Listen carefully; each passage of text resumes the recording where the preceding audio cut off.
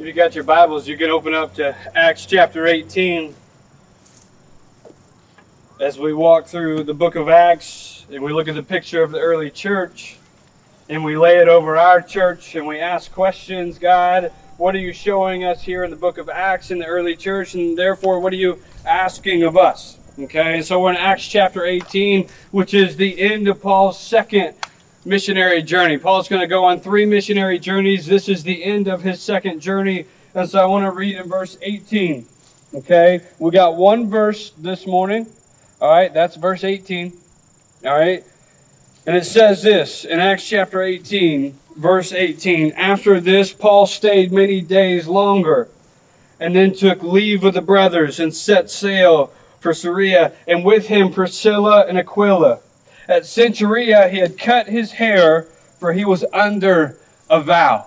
All right, if you remember last week, Paul was evangelizing in the city of Corinth. And we talked about the city of Corinth had 3 names that were typically associated with the city. Sin city, sex city, sensual city. And so Paul walks into Corinth, right, and he begins, all right, to share the gospel with the Jews and the Greeks amidst the backdrop, all right, of this stranglehold of sin and sexuality. All right, and those that believed in the words of Paul, right, came to be, and there was a church that was established in Corinth. We see that in 1 Corinthians and 2 Corinthians when he writes to them to encourage and instruct them. All right, so he has just spent a year and a half and some change in the city of Corinth, and now he's going to be leaving. He's setting sail back to Antioch, back to his home church. Right, if you remember back to Acts chapter 13, Antioch and the believers there, the church there, are the ones in which sent him out. They laid hands on Paul and they said, Paul, go. Fulfill what the Lord has called you to do. Go. Right, and so he's returning back to Antioch, all right, from his second missionary journey. And that's what we're reading here in verse 18. He's headed home. All right, but what I want to talk to you about is at the end of 18, it says he cut his hair, for he was under a vow. I want to talk about that word, vow. Okay, I remember on my wedding day, I remember saying my vows. I remember, right, in sickness and in health. I remember in good times and in bad, I vow to these things, or I promise these things. I promise to love you unconditionally. I promise to forgive you as Christ has forgiven me. I promise to support you. All right. I promise to cherish you. Right. We're all familiar with the vows, right, at a wedding ceremony. It's a promise. All right. And this promise before God and before others is a binding, all right, contract or a binding covenant between the two parties and with God. A vow. And it says here that Paul had taken a vow. Right, we see in Scripture there are many different types of vows. All right, and I want to highlight the Nazirite vow, because this is probably the vow that Paul had taken. All right, in Numbers chapter 6, if you want to read about the Nazirite vow, you can read about it in Numbers 6. Okay, but the purpose of the Nazirite vow was this. It was to separate yourself to the Lord for what the Lord has called you to. You're going to separate yourself to the Lord for what the Lord has asked you to do, what the Lord is asking you to fulfill. So if we go back to Acts chapter 13, the Lord had called Paul, hey, I want you to take the gospel message to the ends of the earth, to the Jews and to the Gentiles, right? And so in the Nazirite vow, you're going to separate yourself from everything else for the purpose of what the Lord has called you to do. All right, we see examples of the Nazirite vow. If you remember the story of Samson, right? Samson had taken the Nazirite vow, all right, in order to defend Israel, to fight for Israel, to save Israel from the Philistines. All right, Samuel. We're reading through the book of Samuel right now as a staff, and then 1 Samuel, right? Samuel comes on the scene. Right? Samuel takes the Nazirite vow and he is separated to the Lord for what the Lord has called him to do. And what the Lord had called Samuel to do was to judge Israel faithfully, to lead God's people faithfully. Okay? We also see John the Baptist in the New Testament, right? God had called John the Baptist, hey, you're going to prepare the way for Jesus to come. You're going to be the voice crying out in the wilderness, make straight the paths of the Lord. This is what I'm calling you to. Separate yourself to me in order to fulfill what I've called of you. We also see this in the life of Jesus. If you flip with me to Luke chapter 22, I want to highlight this before we talk about Paul.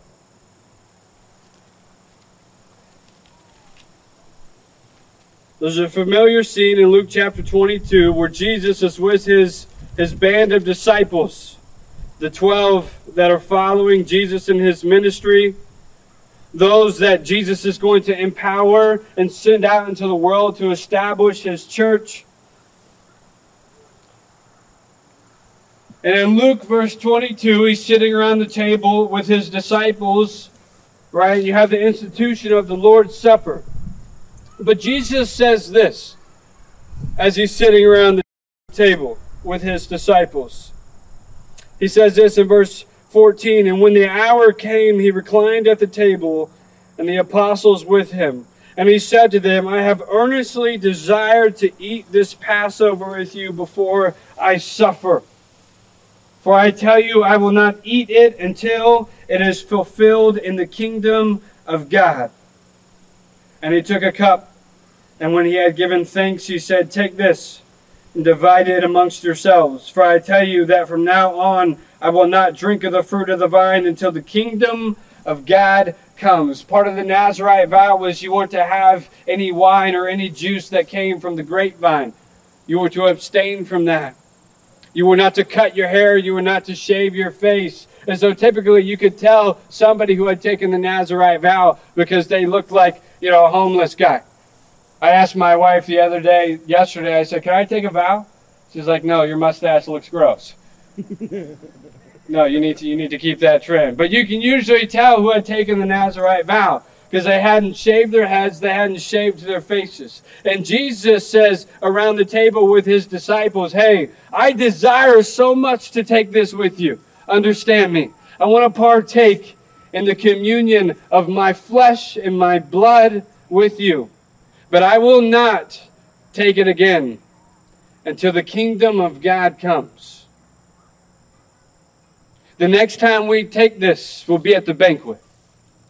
And Revelation, it'll be at the heavenly banquet. And there we will take it together again. But he says, hey, I desire to take this, but I'm not going to because I have vowed and I have set myself apart for what this week is going to look like, what the Lord has asked me to do this week. This was the Passion Week. I'm going to suffer. I'm going to be mocked. I'm going to be spit on. I'm going to be beaten. I'm going to be marred beyond recognition. But I am going to fulfill what the Lord has called me to do.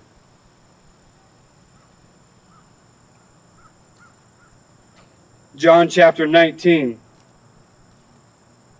We see the fulfillment of Jesus' obedience and his separating himself to the Father to accomplish the Father's will. In John chapter 19, verse 28, after this, Jesus, knowing that all was now finished, said to fulfill the scripture, I thirst. A jar full of sour wine stood there. So they put a sponge full of the sour wine on a hyssop branch and held it to his mouth. When Jesus had received the sour wine, as the vow was now over, as he had fulfilled what the Lord had asked him to do for the week, he said, it is finished. And he bowed his head and gave up his spirit. He said, it's finished. I had taken my vow to accomplish what the Lord had called me to. What was it that the Lord had called him to? Let me be clear. Numbers chapter 6, at the end of fulfilling your vow, you were to offer up a sin sacrifice to the Lord. A goat, a lamb, a dove. You were to offer a sacrifice. Jesus, at the end of his vow, offers a sacrifice, and that is he offered himself for our sin. He offered his body, his flesh. He offered himself as the living sacrifice so that our sin may be atoned for, so that we may have new life in Jesus Christ. This was the vow that Jesus had taken.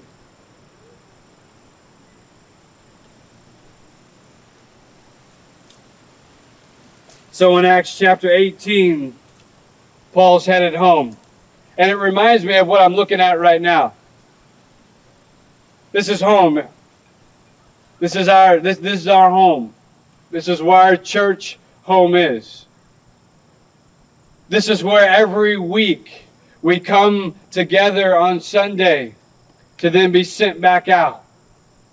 And we come together on Sundays to tell the stories of what God had done during the week. What we saw him do. How he used us. We come together on Sunday to tell those stories, to encourage one another. This is what Paul's doing. Paul's headed home to the church in Antioch to share with them what the Lord had done on his second missionary journey. And on his way home, he cut his hair. He had fulfilled what the Lord had asked of him. If you remember, in Philippi, he starts out his second journey. And we watched Lydia give her life to Christ. We watched the jailer and his family give their lives to Christ because of Paul's ministry. We saw in Thessalonica, Paul reasoning in the synagogue with the Jews. And we saw Jews, Greeks, men and women alike come to give their life to Christ. We saw in Berea, Paul reasoning with the Jews in the synagogue. And we saw Jews, Greeks, women and men alike give their life to Christ. We saw in Athens, Paul was given a platform to reason with the elite in the city. And we saw Greeks, Jews, men and women alike give their life to Christ. We saw last week in the city of Corinth, Paul proclaimed with steadfastness the gospel of Jesus Christ. Jews, Greeks, men and women alike giving their life to Christ. Planting churches in each city. Persevering, enduring affliction, drawing strength from the Lord. And so he gets to the end of his vow. And he cuts his hair on the way home. And I can imagine what that feeling would be like. I imagine it's a feeling of gratitude. Lord, thank you for blessing my eyes to get to see the things that I've gotten to see. The people that have given their life to Christ, the ministry that I've gotten to be a part of, the way that you've used me and given me purpose. Thank you for blessing my eyes and getting to see the things that I've gotten to see. I imagine Paul as he offered up a sacrifice. It was nothing but gratitude. Even in the affliction, even in the hardship, he was grateful.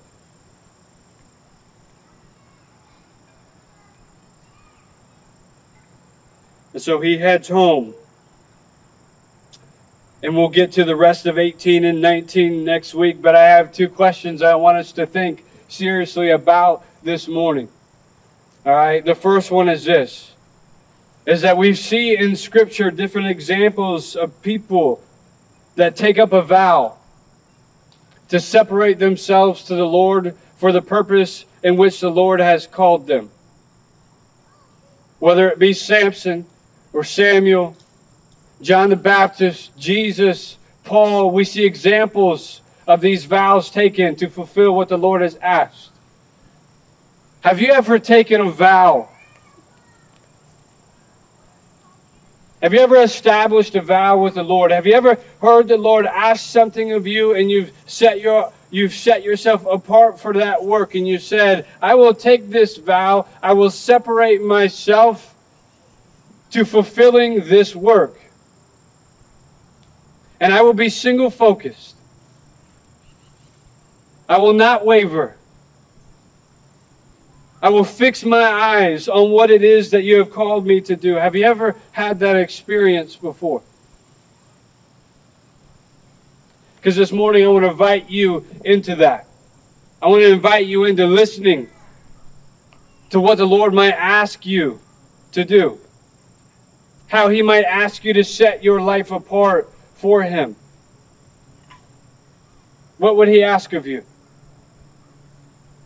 As I was thinking this week and last week, and I was telling Adam this morning, last week's passage has continued to convict me into this week. It's just not going away. And oftentimes when you're asking the question, what is the Lord asking of me? Is this from the Lord? Or is this of my own doing, my own conjuring up? How do I know this is what the Lord is asking of me? Sometimes when it doesn't go away, it's from the Lord. And last week's passage just keeps knocking home. And I feel like the Lord is saying, Zach, set yourself apart for the work of evangelism. There are people in this city, just like the people in Corinth, there are people in this city that are mine. And you need to go. And you need to share the gospel with them. And so I've been in prayer about, Lord, is this what you're asking of me? Is this what you're setting apart for me? Do I need to intentionally go into the public place, to go into the city, to share the gospel with those people? Because there are those in this city that are yours. Is that what you're asking of me? What might the Lord ask of you? I want to invite you to ask that question.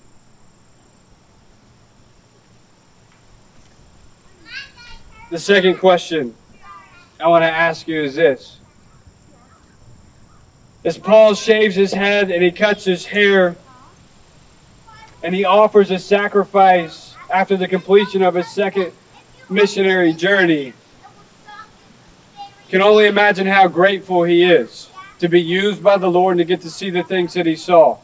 What are you grateful for this morning?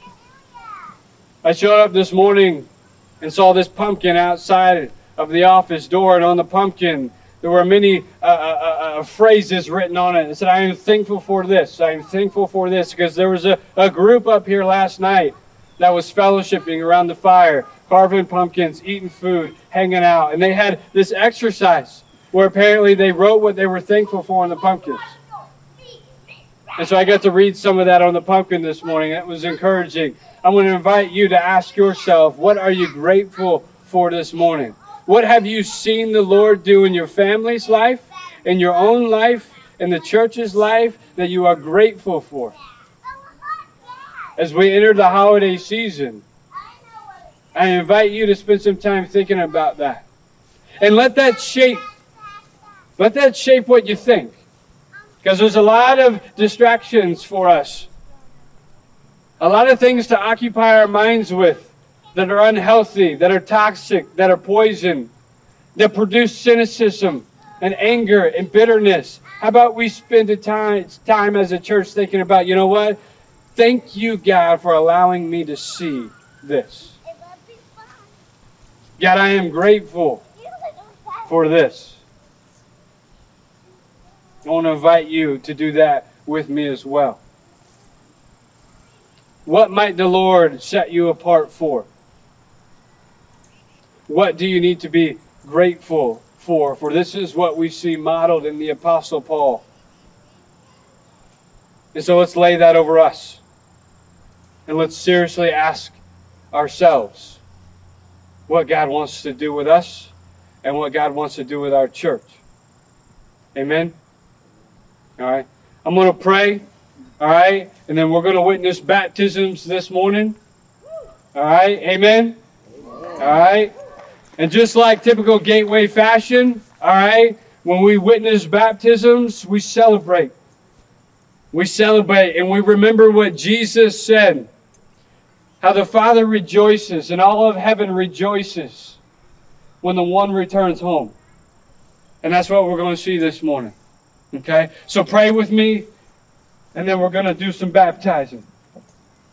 God, thank you for this morning, for the picture that my eyes are seeing right now. The picture of your people the picture of those that you have called and redeemed and those that you are sustaining and keeping for eternity. Thank you for allowing me to see that picture this morning. God, thank you for giving me purpose that's found in you and delivering the message of your Son. God, I pray that as we continue to worship and fellowship this morning, that we would experience your church, your simple but profound church. God, you didn't make it too hard for us to experience and to know you, but it's simple. We devote ourselves to your word, to each other. And when we do that, we get to experience the fullness of your glory. And so, God, I pray that we would experience just that this afternoon. God, I pray this in your name. Amen.